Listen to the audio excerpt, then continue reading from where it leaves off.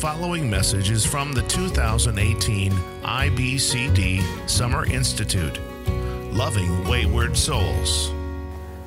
I know many of you have been admiring my ties as the only person who actually wears a tie. And there's a little bit of a story behind it in that when I got the job at RTS, I asked what the dress code was, and they said we were like professors to wear coat and tie. Well, that was one of the sacrifices of leaving Southern California, where my custom was to sit in my shorts and t-shirt and study at home, and then go for a jog, shower, and put on another pair of shorts and t-shirt and study some more. So I thought, well, if I got to wear ties, I'll at least have some fun with these Presbyterians. And as the only Baptist at RTS, this is my favorite tie with Mr. Spurgeon on it. And then, in addition, I wouldn't wear it probably in a worship service, it'd be too distracting, but I've got to hope that when you hear me preach today, it'll make you think of Spurgeon somehow. Before I do that, a couple of the things I wanted to say. First of all, I'm just so thankful to the Lord for those who have served us so well this week. People keep coming up to me and thank me. All I did was got on a plane and came here and was ready to speak, but there have been people who have been working, praying. People have been getting here in the morning at 7:30 and changing bathroom stuff and putting out food and working just to the point of exhaustion, then here till 10 at night.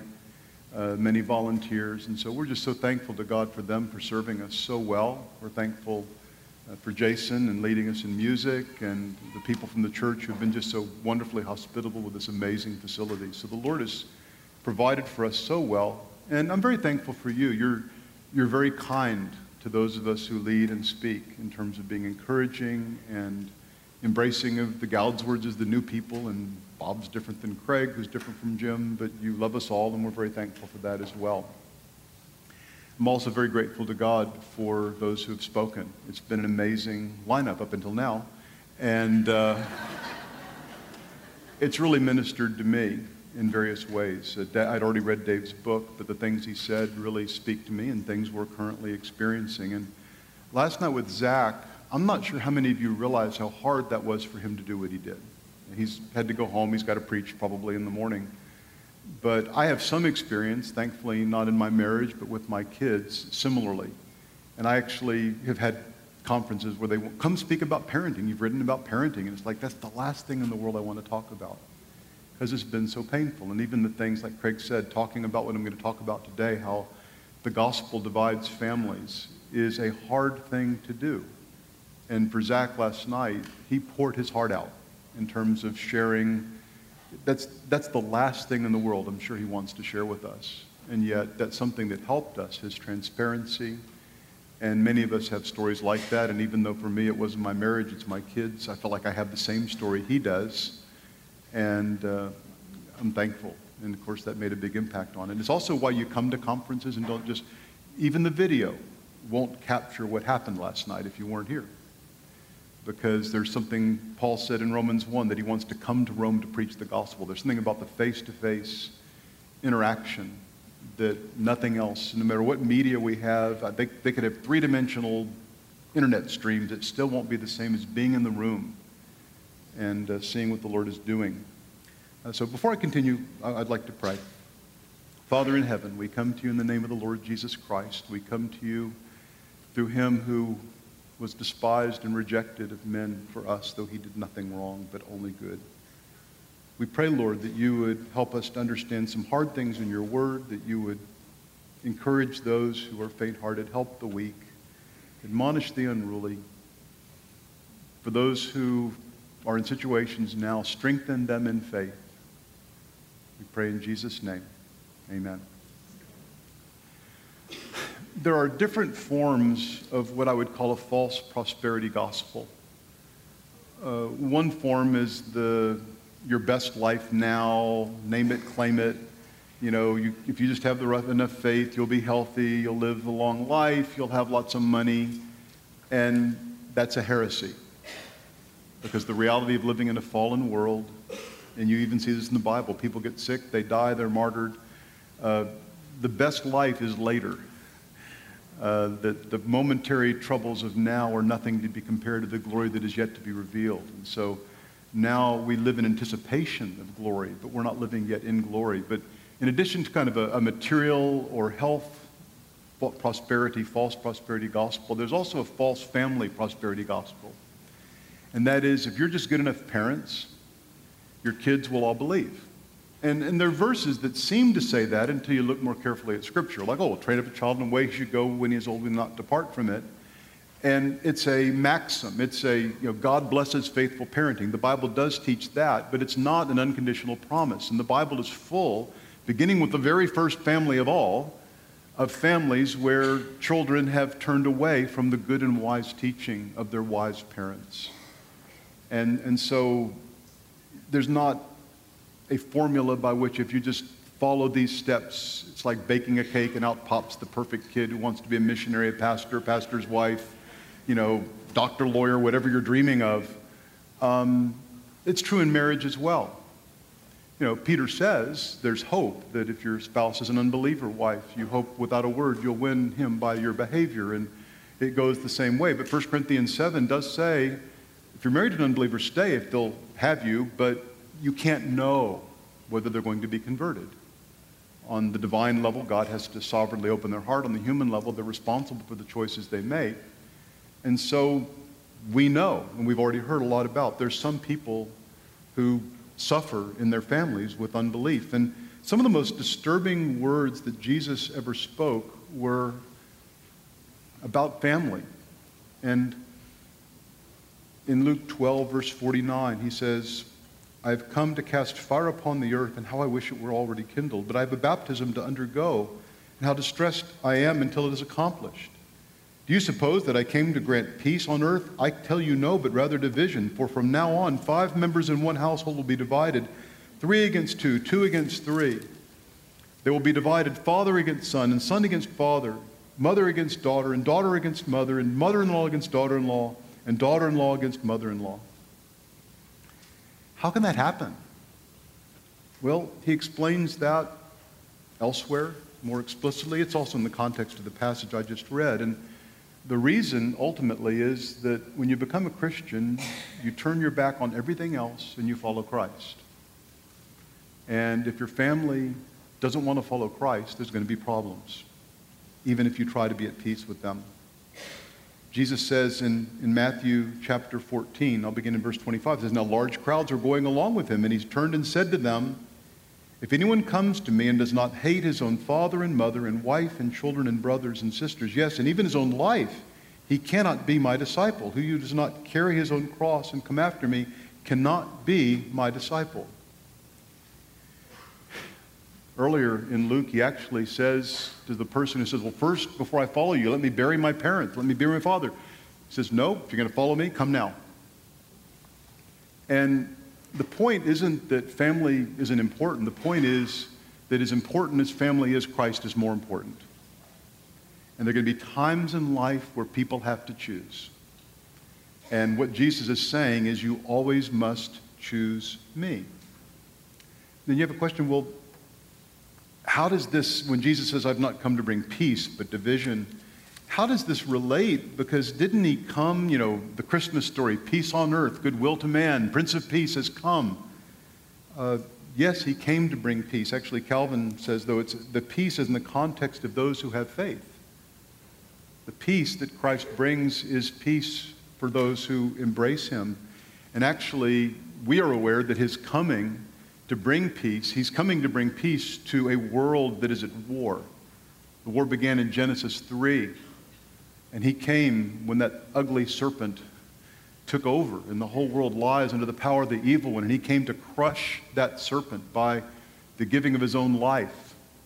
And the whole Bible is really a description of the battle between those who are of the serpent and those who are of Christ, the seed of the woman and the seed of the serpent.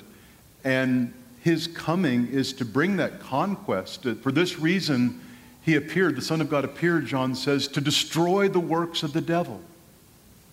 He came to make war. He came to conquer. He came as the Son of David to slay the Goliath. He came, as Hebrews 2 says, we who lived in fear of death. He came to conquer sin and death and Satan. And those who continue to follow the serpent, even those who are of our own family, they will be crushed under the rock, the cornerstone. And that, for those of us who are believers, for many of it is the very greatest trial of our lives. Jesus taught many times, wherever the word of God goes forth, there will be division. In the very last day, there's going to be the last division. And some will be the sheep and some will be the goats. And some in our family right now are not looking like sheep. Now, not every family experiences the conflict with the same level of intensity. And one of the pleasant things about reading in Scripture, especially like the book of Acts, is you read of households who are converted and baptized and serve the Lord. And you have a Philippian jailer and his family. And we can rejoice in that. And the Lord has helped me when I see beautiful families where the children and even multiple generations following the Lord. And I have friends where their kids are walking with the Lord and doing great. And I love that. And God often works that way. And in that we can rejoice. But the Bible also has other different stories. And again, it began with the very first family where there was a separation, just like the one Jesus talks about, where Cain hated his brother. And actually, in 1 John chapter 3, it says, we should love one another, not as Cain, who was of the evil one and slew his brother. And for what reason did he slay him? Because his deeds were evil and his brothers were righteous. That's another description. So from the very first family, the conflict that Jesus talked about division in family, it occurred with them. And again, many of us have experienced some of those divisions. J.C. Ryle, writing in the 19th century, says, few believers can look around the circle of their own relatives and acquaintances and not see striking illustrations of the truth of our Lord's prophecy. Sad as it seems, it is a fact that nothing annoys some persons so much as the conversion of their relatives. And we live in a time and a place right now where it's getting worse. We're entering post-Christian culture in America like has happened in Europe ahead of us. And we've never been fully a Christian nation in my belief, but at least we were a nation where Christians could thrive and had a lot of freedom and rights. But that's changing. And as it changes, those in our family members who are of the world are going to be less tolerant of us, and it's going to impact us. And some of us are already experiencing that. But we should not be surprised. John says in chapter 3, verse 13 of 1 John, do not be surprised, brethren, if the world hates you. And we know that from reading Scripture because our Lord Jesus was rejected and hated by his own people. In John 1, the famous verses, it says, he came unto his own, but those who were his own did not receive him. He was in the world was made through him, and the world did not know him. Jesus himself, again, when I have conflict with my kids, I can look, and in every single case, I can see some place I sinned. I don't always think I'm the primary instigator of the problem, but being a weak sinner, I don't do well when sinned against. Jesus never sinned against anybody. He did nothing but good for his own people, yet still they rejected and killed him. And in Mark 3, you have a situation where early in his ministry, his mother and brothers come, and it's like they're trying to take him away because they think he's crazy, perhaps. They don't get it at that point. Later they do, thanks be to God. That's the hope we have. They can change. But in his ministry, his own mother and brothers didn't understand him. And Jesus warned that we would be hated and mistreated as he was. He said, you will be hated by all because of my name. He said, if the world hates you, know that it hated me before it hated you. We see this in the book of Acts. Wherever the gospel goes forth, there's persecution. Right now, in many places in the world, I had the privilege of being in the Far East, in a place where religion is suppressed earlier this year. And the issue is the state is the ultimate authority. In any authority where people, and that's what Christianity is. It's saying, just like it says, Christ is more important than your family, Christ is more important than your government, and totalitarian countries won't tolerate that because they want to be first. There are a lot of people say, you have whatever religion you want, but we deserve your ultimate loyalty. There are places in the world today where allegiance to Christ is people have wound up in prison. In our country, people talk about persecution. I don't think that word is quite appropriate yet for what's happening, but there's hostility. We believe that from the moment of conception, a child is a baby, a life worthy of protection. We believe that marriage is between a man and a woman for life, and that puts us at odds with our culture. And some people hate us. Some people call us names. Jesus said, "This is the judgment, that light has come into the world, and that the darkness, the men loved darkness rather than the light, because their deeds were evil." And Jesus has said, again, there's so many places where this comes up. Another one is in Matthew 10, bouncing around in verse 21. He says, "Brother will betray brother to death, and a father his child, and children will rise up against parents and cause them to be put to death." That's pretty serious. There have been families, and that hasn't quite happened to us that I'm aware of, anybody in this room, where Jesus said there'll be a day that comes that people who kill you think they're serving God. One of the most striking verses to me, and this is a psalm we'll come back to, but Psalm 27, verse 10. And the first time I ever noticed this psalm was actually when our kids were in a homeschool group, and a group of about a dozen kids memorized Psalm 27 and stood in front of the parents, and it was cute. But when they got to verse 10, seeing all these little people saying, "For my father and my mother have forsaken me, but the Lord will take me up." But that's a reality for some people. Your father and your mother. Sometimes it's just evil. They've abused you. In some cases, they've rejected you because of your loyalty to Christ. There's a person visiting our church in North Carolina who'd come out of a cult, and he came to Christ, and his parents have completely disowned him, will have nothing to do with him.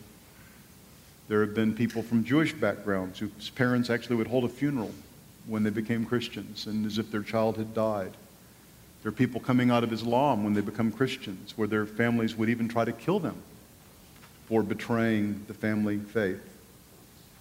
There are friends we have, Christian leaders, people whose books are for sale in the other room, whose family members have completely shunned them. They send cards to their children and their grandchildren. They get returned unopened because they don't want nothing to do with these wacky Christians. Some of you are aware of Francis Schaeffer and Edith Schaeffer, who had an amazing ministry with L'Abri, and they had an amazing impact on many young people going through Switzerland and other places in Europe, and an amazing apologist. And some of you watched the videos, read the books. But they have a son named Frankie, and named after Francis. And Frankie has written, I believe, 4 books, essentially attacking everything that his parents stood for. And a lot of that happened after Francis had died, but Edith lived to know about it. And I know it broke her heart. Just mocking evangelicalism. And he actually wrote novels that portrayed a crazy American family in Europe trying to evangelize Europe, and just gave the most grotesque descriptions of his own parents. It was just, so sad. I would not recommend you buy them and read them. Many of us in our families, our family members think we're religious nuts. Yeah, religion is okay, but you're taking it too far. You're talking about being a missionary. Well, you could make a lot of money doing something else. You're wasting your education. But they reject us because they're rejecting Christ. Ryle writes, "Let us never be moved by those who charge the gospel with being the cause of strife and division upon the earth. It is not the gospel which is to blame, but the corrupt heart of men. So long as some men and women will not repent and believe, there must needs be division. To be surprised at it is the height of folly. The very existence of division is one proof of Christ's foresight and the truth of Christianity." Luther wrote, "If our gospel were received in peace, it would not be the true gospel."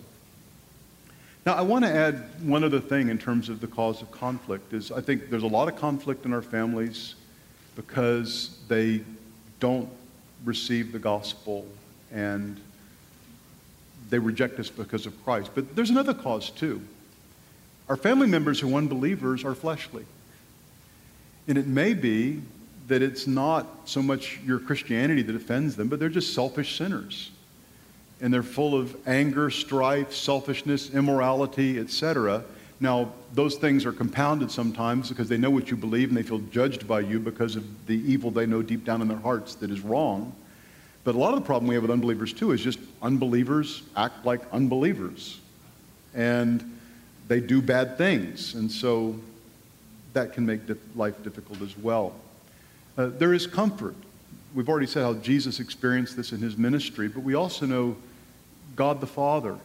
You see in Isaiah, he had wayward children.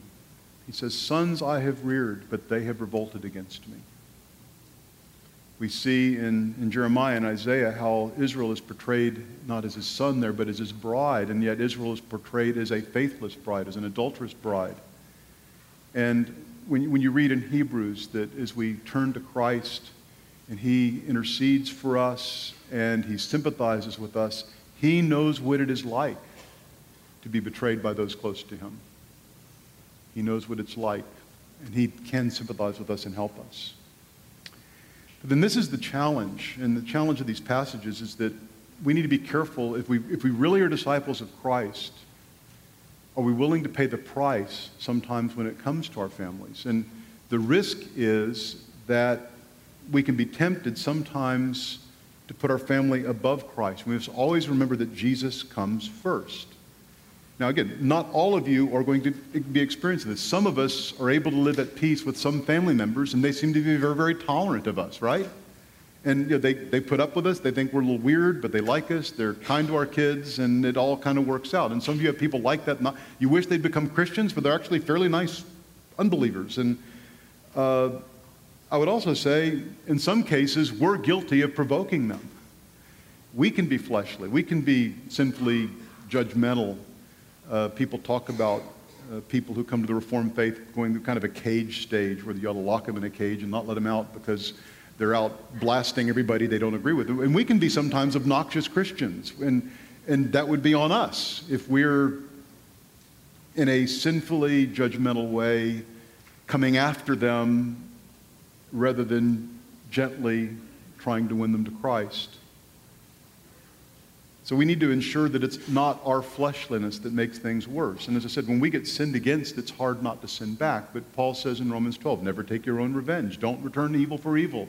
If your enemy's hungry, feed him. Thirsty, give him something to drink. Overcome evil with good. And that can be hard. And that's where we remember we've already all proved you can quote 1 Corinthians 10:13. Realize that God will not allow you to be tempted beyond what you're able. He will give you a way of escape. This is where verses like Philippians 4:13, I can do all things through Christ who strengthens me, that under the provocation, by the grace of God, I can endure without making things worse by my own sin. Peter says also, if you're suffering as a Christian, that's a good thing, but don't suffer as an evildoer. Don't let your fleshliness make things worse with your family. And I can confess sometimes it has. You want to be a positive influence for the gospel with them. You don't force things upon them. Don't cast pearls before swine. They probably already know what you think, and repetition doesn't always make it more effective. But I really believe that as the world becomes more post-Christian and more hostile, it will become more difficult. And there are situations that will come up, and I'm going to give several passages of Scripture that exemplify this, where one will have to make really hard choices. And about the hardest choice I could find in the Bible was in Deuteronomy 13.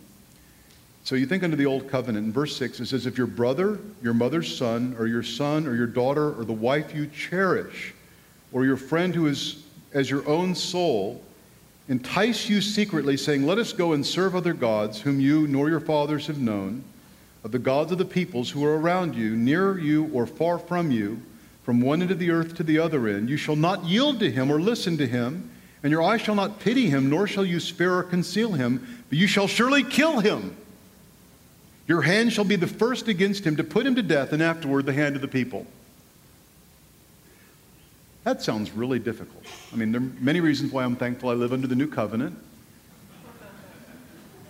The passage about bad kids getting stoned, I probably wouldn't be here, so that would be one aspect of it. But I read that passage, and there's nothing bad in the Old Covenant. It's just preliminary. And in a theocracy that's supposed to be completely holy, the idea of someone coming in and teaching the people to serve other gods, that is a cancer that must be removed. And God said, it is so serious that it's not saying if you had a horrible marriage and your wife becomes a pagan, fine, get rid of her, you can kill her and find another one. He's saying if it's the wife you cherish, you get along other than the fact that she's a pagan. If it's your best friend, if it's your sibling you love, if they are advocating rebellion against God, you must choose to expose that rebellion, that idolatry, and if they will not repent, participate in their death. Again, I'm glad I'm not living under that, but that shows how seriously God takes it. And that's why when you get to Jesus saying you must hate your father and mother, you get the point. It's I must be first. And sometimes it'll be easy, but sometimes it's going to be really, really difficult. Because your family may pressure you to choose them above Christ. We must obey God rather than men. Matthew Henry writes, children must love their parents, and parents must love their children, but if they love them better than Christ, they are unworthy of him. We must not be deterred from Christ by the hatred of our relatives so that we will be drawn away from them by their love.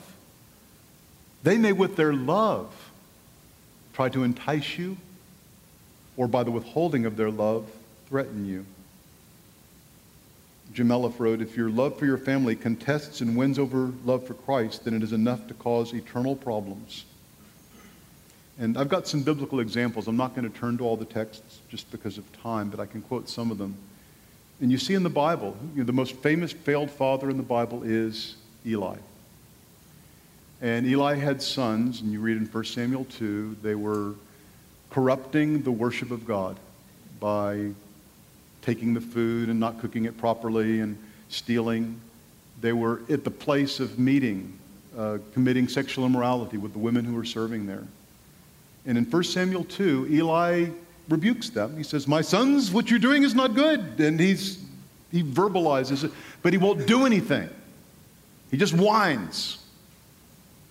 And because he's the chief priest and they're in the family priesting business, it's his responsibility to shut those guys down. And he won't do it. And in 1 Samuel 2:29, God sends a prophet to Eli to tell him what's about to happen. But he says in one phrase in 1 Samuel 2:29, which captures it, he says, the Lord is angry with Eli. He says, because you have honored your sons above me. Eli's great sin and failure as a father is he was more concerned about pleasing his sons who are wicked than pleasing God who is holy. And he compromised the holiness and the worship of God to keep peace with his children. How'd that turn out? They died, he died. He didn't really buy much peace with that, did he?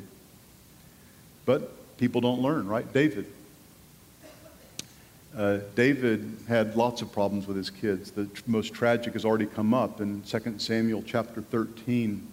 His son Amnon entices and rapes his sister, half-sister Tamar, and then sends her away shamefully. And it says that it made David angry.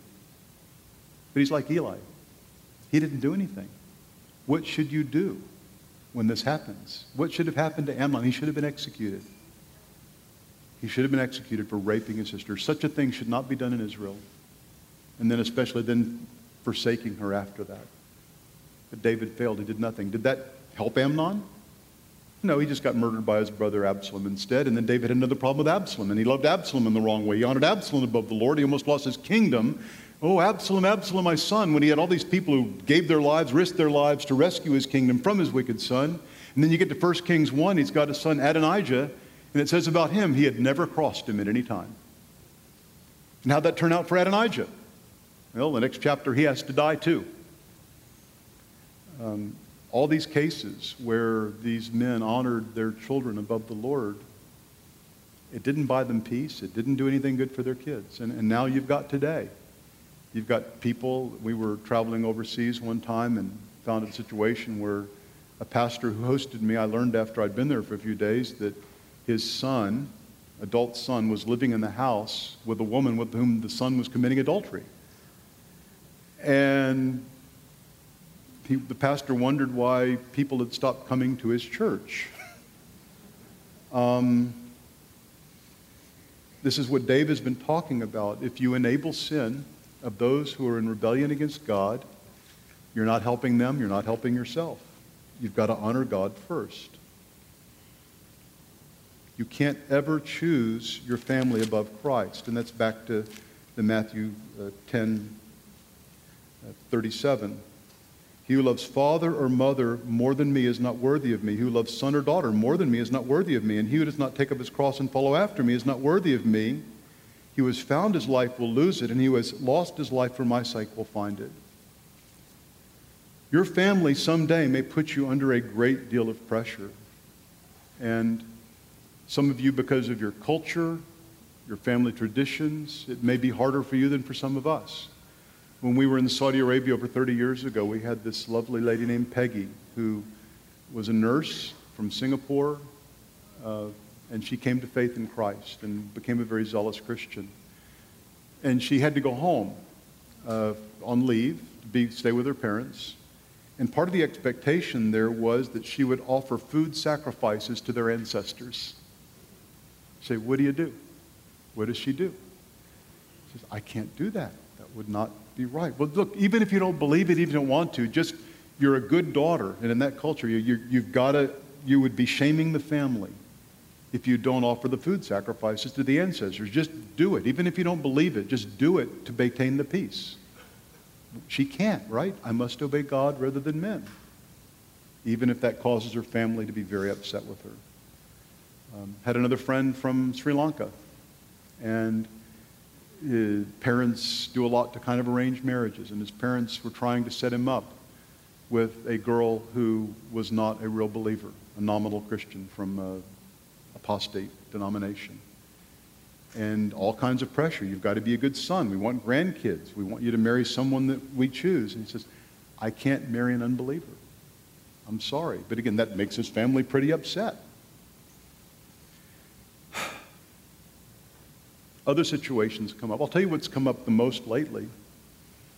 I was speaking to a group in Charlotte, and some grandparents were there. I was talking with another professor actually about the transgender, transsexual issue, and said, well, our daughter is dating a guy in college who is transitioning to being a woman or something, and she wants us to accept and embrace the relationship. And there are a lot of Christians, a lot of people in this day, they're being pressured where your child, adult child, young adult child, and they've come out as homosexual, and they want you to come to the wedding, and they want you to embrace this man who married your son as your son-in-law. And we have to wrestle exactly where I think we can still love them both, but in terms of you may just decide this is not a wedding I can go to. This is not a relationship, because they don't want your tolerance, they want your celebration and approval. And if you don't get it, there's an irony in this, in that they will accuse us of being judgmental. But if you want to see what judgmental looks like, say that you believe marriage is only between a man and a woman, and you in good conscience can't celebrate any other marriage than that. There are a lot of people in corporate America who've lost their jobs just for expressing that opinion. I mean, one guy just had a sandwich at Chick-fil-A and had to do penance for weeks, right? Another guy lost his job because he just acknowledged that he affirmed that marriage is a man and a woman. And the culture is going to hate us for that right now. And again, this is the irony. Every human being is a moral being. It's just we have different set of morals, right? We all have absolute standards, and we all by nature are judges. They just have set up a counterfeit set of standards. And they would judge us as being the scum of the earth and haters and like racists because of what we believe, because we don't want women to choose, and we don't affirm gay and transgender people in expressing themselves. And those people are as passionate about either judging us or converting us as we are about converting them. And where it really hits home, by the way, even if your kids aren't into that lifestyle, they've still drunk the Kool-Aid. If they are of the world, this is the great, again, the world is a moral place. And right now, the moral message of the media and education is that we embrace all that whatever you feel that you are, you can choose your own identity, and it's wonderful to express yourself. And anybody who doesn't celebrate that is really wicked. And even if your kids are straight, if they know what you think, they may judge you. They may even shun you or look down upon you. And there are people who have given in. There are people who have said, well, this was hard for me, but I see the world is changing, and so yes, now I'm going to go to the wedding, I'm going to celebrate, I'm going to go for this. There's a lot of pressure, and other things that seem tame by comparison in terms of living together without being married, living in fornication and not cohabiting, and how do you deal with that? And again, you're under pressure, even if you don't have a wedding business with cakes and a photography, you're under pressure to conform to the world. And Jesus described how they will judge us. In John 16, he says, they will make you outcasts from the synagogue. An hour is coming for everyone who kills you to think that he is offering service to God. These things they will do because they have not known the Father or me. But these things I've spoken to you so that when their hour comes, you may remember that I told you of them. These things I did not say to you at the beginning because I was with you. Your faithfulness to Christ may produce their hatred. Other things that can come up. And this is something several of us experienced, where you've tried to raise your kids as the Bible says. And by the way, we all know we did it imperfectly, right? But you tried to be faithful. So you discipline the way the Bible says. You discipline with the rod. You taught them the Bible. You brought them to church. But it may be when they're 25 and they're unbelievers, they will hate you for all of that. I read an article that said spanking is always bad, and psychologists have said that if you spank your kids, all these horrible things are going to happen, and it's going to wreck their lives, and you've wrecked my life because you did this, or you made me go to church, and you made me weird, and I missed out on all the things that the world had to offer, and they want you to apologize and make penance for being a horrible parent, when the very things they hate you for, the things you were doing because you thought that was what God had called you to. They will completely reject that if they reject Christ. And you can say, yes, there's so many things we did wrong. But ultimately, we're still trying to follow Christ. You cannot love them. You cannot back down in terms of your loyalty to Christ. And a couple of other things about this, it's going to test you. It's going to test your faith. And when Zach was telling his story last night, where his whole world collapsed with his wife and his church and his work and his friends, and saying, what did you do to cause this? That's got to test your faith, doesn't it? And when these things happen, when it's your husband or your parents or your kids, and one of the things is Carol and I pray together at night as we struggle with our 3 unbelieving adult sons is, Lord, strengthen our faith. Help our weakness, because this is really hard. The passage I go to a lot is in John 6, when people were leaving Jesus, and Jesus said, are you going to leave too? And Peter said, where else can we go? For you have the words of eternal life. But there's nowhere else to go. But sometimes it's really hard to follow Christ. Another challenge is that for a Christian couple where you're both believers, it can still be a challenge when you're trying to figure out, how do we process this with our kids? Do we let our son and his boyfriend come to Christmas dinner? Do we let our daughter and her boyfriend stay here? How do we engage in these situations? Dave has talked about, very helpfully talked about how prodigals, people who are just narcissistically self-serving, without a conscience, sometimes need consequences. But then when you and your spouse are trying to work that out, the devil would love to divide you too. It can be a challenge there. Probably in the worst case, it even could be where the wife says, look, we just got to accept that we'll go to the gay wedding and we'll just accept that. And they get pulled in, and the husband, no, we're not going to do that. On the other hand, one thing that Dave said that really meant a lot to me, he says, then when you bring the consequence, it should be with tears. Not in anger, not in harshness, not in judgment, but weeping with compassion. So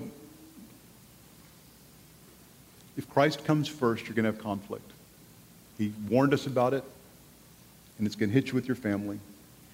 And this next section I can go over briefly because it's something Dave has also reinforced, and that is that even if your family treats you like an enemy, you can still keep loving them. The fact that they mistreat you, the fact that they break your heart, the fact that they may to some extent even shun you for being a Christian, doesn't mean you give up. It doesn't mean you don't keep trying in the relationship. In Luke chapter 6, beginning in verse 27, Jesus says, "But I say to you who hear, love your enemies, do good to those who hate you, bless those who curse you, pray for those who mistreat you. Whoever hits you in the cheek, offer him the other also. Whoever takes away your coat, do not withhold your shirt from his well. Give to everyone who asks of you, and whoever takes away what is yours, do not demand it back. Treat others in the same way that you want them to treat you. If you love those who love you, what credit is that to you? For even sinners love those who love them. But if you do good to those who do good to you, what credit is that? For even sinners do the same." So the Lord wants us to keep loving our kids no matter how wayward they are. If your child has embraced the world, if your child is living in an immoral relationship, the problem is not their lack of morality, the problem is their unbelief. I love how Rosaria Butterfield talks about it as she came out of a lesbian lifestyle. She said, "I wasn't converted from lesbianism to heterosexuality, I was converted from unbelief to Christ." And then that other part took care of itself. But sometimes I think we can focus on their shameful acts and realize their problem is they're unconverted. And we're allowed to love unconverted people where they are. Doesn't mean we finance and enable their rebellion against God, but we can be kind to them, we can love them. And just nothing will ever stop me from loving you. The same thing is true with a spouse. I actually find most people have an easier time loving a wayward child than a wayward spouse. I see a mom whose kids do about every evil you can imagine, and they still stick with those kids, but then their husband is acting inappropriately in some way, and they're ready to check out pretty fast. He is your flesh and blood as much as your kids are in the eyes of God. And so it doesn't mean if you're being abused, get out of there, get safe, but you keep loving, you keep caring, you give even to those who hurt you. You overcome evil with good. And then another aspect is that sometimes you could read these verses, you must hate your father and mother, Christ must come first. And we're so capable of extremes. And so I'm really concerned the pendulum can swing the other way. Okay, I hate father and mother, my parents aren't believers, therefore I'm going to have nothing to do with them. And Jesus actually specifically warned about this. I talked about it in one of my breakout sessions yesterday in Luke, so it's Matthew chapter 15, I believe, Matthew 15, where he admonishes the Jews because he said that you, for the sake of your tradition, you ignore the commandment of God. The commandment of God is to honor your father and your mother, and yet you say, well, whatever I would have given to my parents, I've given to the Lord, therefore I have no obligation to them. And Jesus condemns them as being extraordinarily wicked. And the point being, don't use the fact that Christ comes first as an excuse to neglect legitimate responsibility the Bible gives you towards your family. Does that make sense? We could go the other way, and you could say, well, they're not believers, and you could be kind of put out with them and mad at them. I'm just going to avoid them. Jesus said, you can't just say, well, because I gave to the Lord, I don't have to give to my parents who are needy. The fifth commandment still applies today, even to adult kids. Well,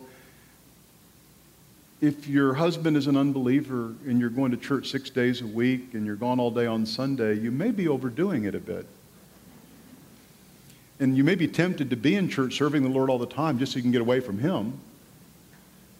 But you may have some sin in that as well. You have responsibilities to Him and with your children. And your children can be sinfully jealous of Jesus because He is first above them. Or your spouse could be sinfully jealous of Jesus. But all the commands of God to love your husband, love your wife, and I think care for your children, they're not obliterated because you love Jesus. And if your commitment to Christ, so you think, is causing you to sin against your family members by not caring for them, loving them, engaging with them, and making efforts towards them, you've carried this thing in the wrong direction. That's not what Jesus meant. And some of us can be tempted to that as well. And again, I will confess personally that a struggle I have with 3 unbelieving sons is my desire would be to invest in people like Craig instead. And God has put lots of Craigs in my life for the last 30 plus years of young men who are passionate for the Lord, and they want everything I have to offer. Now I'm teaching in a seminary, and that's full of those guys. And when I have sons who don't want any of what I want to offer spiritually, and this is where Caroline is a great help to me, because she keeps whispering in my ear, you need to keep calling, trying, writing, spending time with, and caring. It's not enough just to put up with it. You have to make effort to be what a father should be to adult children. And so we need to be careful not to neglect those responsibilities. If your family members are unbelieving, if they're living a lifestyle you think is very wicked, the Bible says someone who claims to be a Christian who acts that way can't be treated as a Christian in 1 Corinthians 5. But if you have unbelieving family members living a certain lifestyle, there's no obligation in the Bible to... Paul says in 1 Corinthians 5, we'd have to leave the world if we couldn't associate with immoral unbelievers. We're not expected. You can be really kind, not just to your immoral child, but even to whoever they're attached to right now. You can be kind to them. And we should be kind to them. And you hear stories, again, like Rosaria Butterfield, where a pastor and his wife have her over, show hospitality when she's a lesbian activist who hates Christians. And God saves her through that. Other stories, you've maybe read Comeback Barbara, when she, pastor's daughter, living a bad lifestyle, and her parents kept loving her and loving whoever she was hanging out with, and God ended up saving her. Again, their problem is their lostness, and what we pray is that God will save them. We can be gracious. Jesus on the cross, Father, forgive them, they know not what they do. To be willing to forgive. So don't be surprised when unbelieving family members mistreat you, hate you, shun you. But we have hope, many, many ways of hope. I read from Psalm 27 earlier. I just want to go back there for a moment. It's not just our kids. Verse 1, he says, "The Lord is my light and my salvation. Whom shall I fear? The Lord is the defense of my life. Whom shall I dread? When evildoers come upon me to devour my flesh, my adversaries and my enemies, they stumbled and fell. Though a host encamp against me, my heart will not fear. Though war arise against me, in spite of this I shall be confident. One thing I have asked from the Lord, and that I shall seek, that I may dwell in the house of the Lord all the days of my life, to behold the beauty of the Lord and to meditate in his temple. For the day of trouble he will conceal me in his tabernacle. In the secret place of his tent he will hide me. He will lift me up on a rock. And now my head will be lifted up against my enemies around me. I will offer in his tent sacrifices with shouts of joy. I will sing, yes, I will sing praises to the Lord. Hear, O Lord, when I cry with my voice, and be gracious to me and answer me. When you said, seek my face, my heart said to you, your face, O Lord, I will seek. Do not hide your face from me. Do not turn your servant away in anger. You have been my help. Do not abandon me or forsake me, O God of my salvation. For my father and my mother have forsaken me. But the Lord will take me up. Teach me your ways, O Lord, and lead me in the level path because of my foes.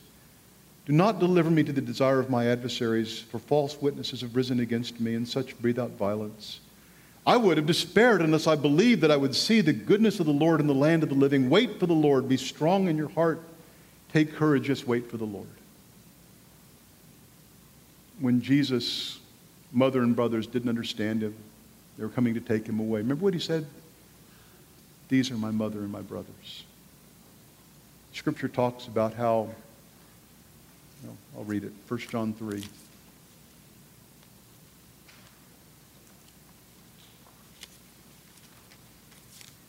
John writes,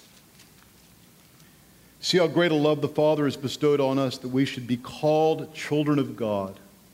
And such we are. For this reason the world does not know us, because it does not know him. Your father and your mother may forsake you. Your kids may think you're crazy or shun you or judge you. But the Lord will lift you up. He calls you his brother, his sister. He offers you peace forevermore." In Luke 18, verse 28, Peter said, "Behold, we have left our own homes and followed you." And Jesus said to them, "Truly I say to you, there is no one who has left house or wife or brothers or parents or children for the sake of the kingdom of God who will not receive many times as much at this time and in the age to come eternal life." I can't promise you today your kids are going to come back or your spouse is going to come back. Didn't happen for Zach, did it? Hasn't happened for some of us right now. I've had people tell me, "Oh, don't worry, there's not a promise in the Bible it's all going to work out in this life." But Jesus has said, "I've given you a family. This is my family. This is our family. We have people who love us, accept us. We have the community of the church, our local churches, where we experience the family of Christ. What an amazing thing that we should be called children of God. We've been adopted into His family. We've been welcomed as His sons and His daughters. And Jesus said, whatever you've lost, you've gained far more, both now and forever." That is our ultimate hope. May God help us. May God help us to always put Christ first, even if that means our families will hate us, no matter how hard we try to love them. May God help us to love them when they break our hearts, not to become embittered, not to be fleshly, but to continue to show grace and patience. And may God help us when our hearts are broken to be thankful that Christ has given us the privilege of being His adopted sons and daughters, and He's given us a new family of which we will be a part forever. Let's pray. Father in heaven, as Zach was so transparent last night with something that happened to him many years ago, and yet it still is raw. There are people here today whose hearts have been sad, whose hearts are broken. Lord, help them to know the assurance of being your sons and your daughters. Help them to enjoy the privilege of being members of your family. Lord, help us strengthen our faith, make peace with us and our families. Lord, we long to see those who are not yet believers come to faith in Jesus Christ. Help us to walk with you no matter what happens. We pray in Jesus' name. Amen.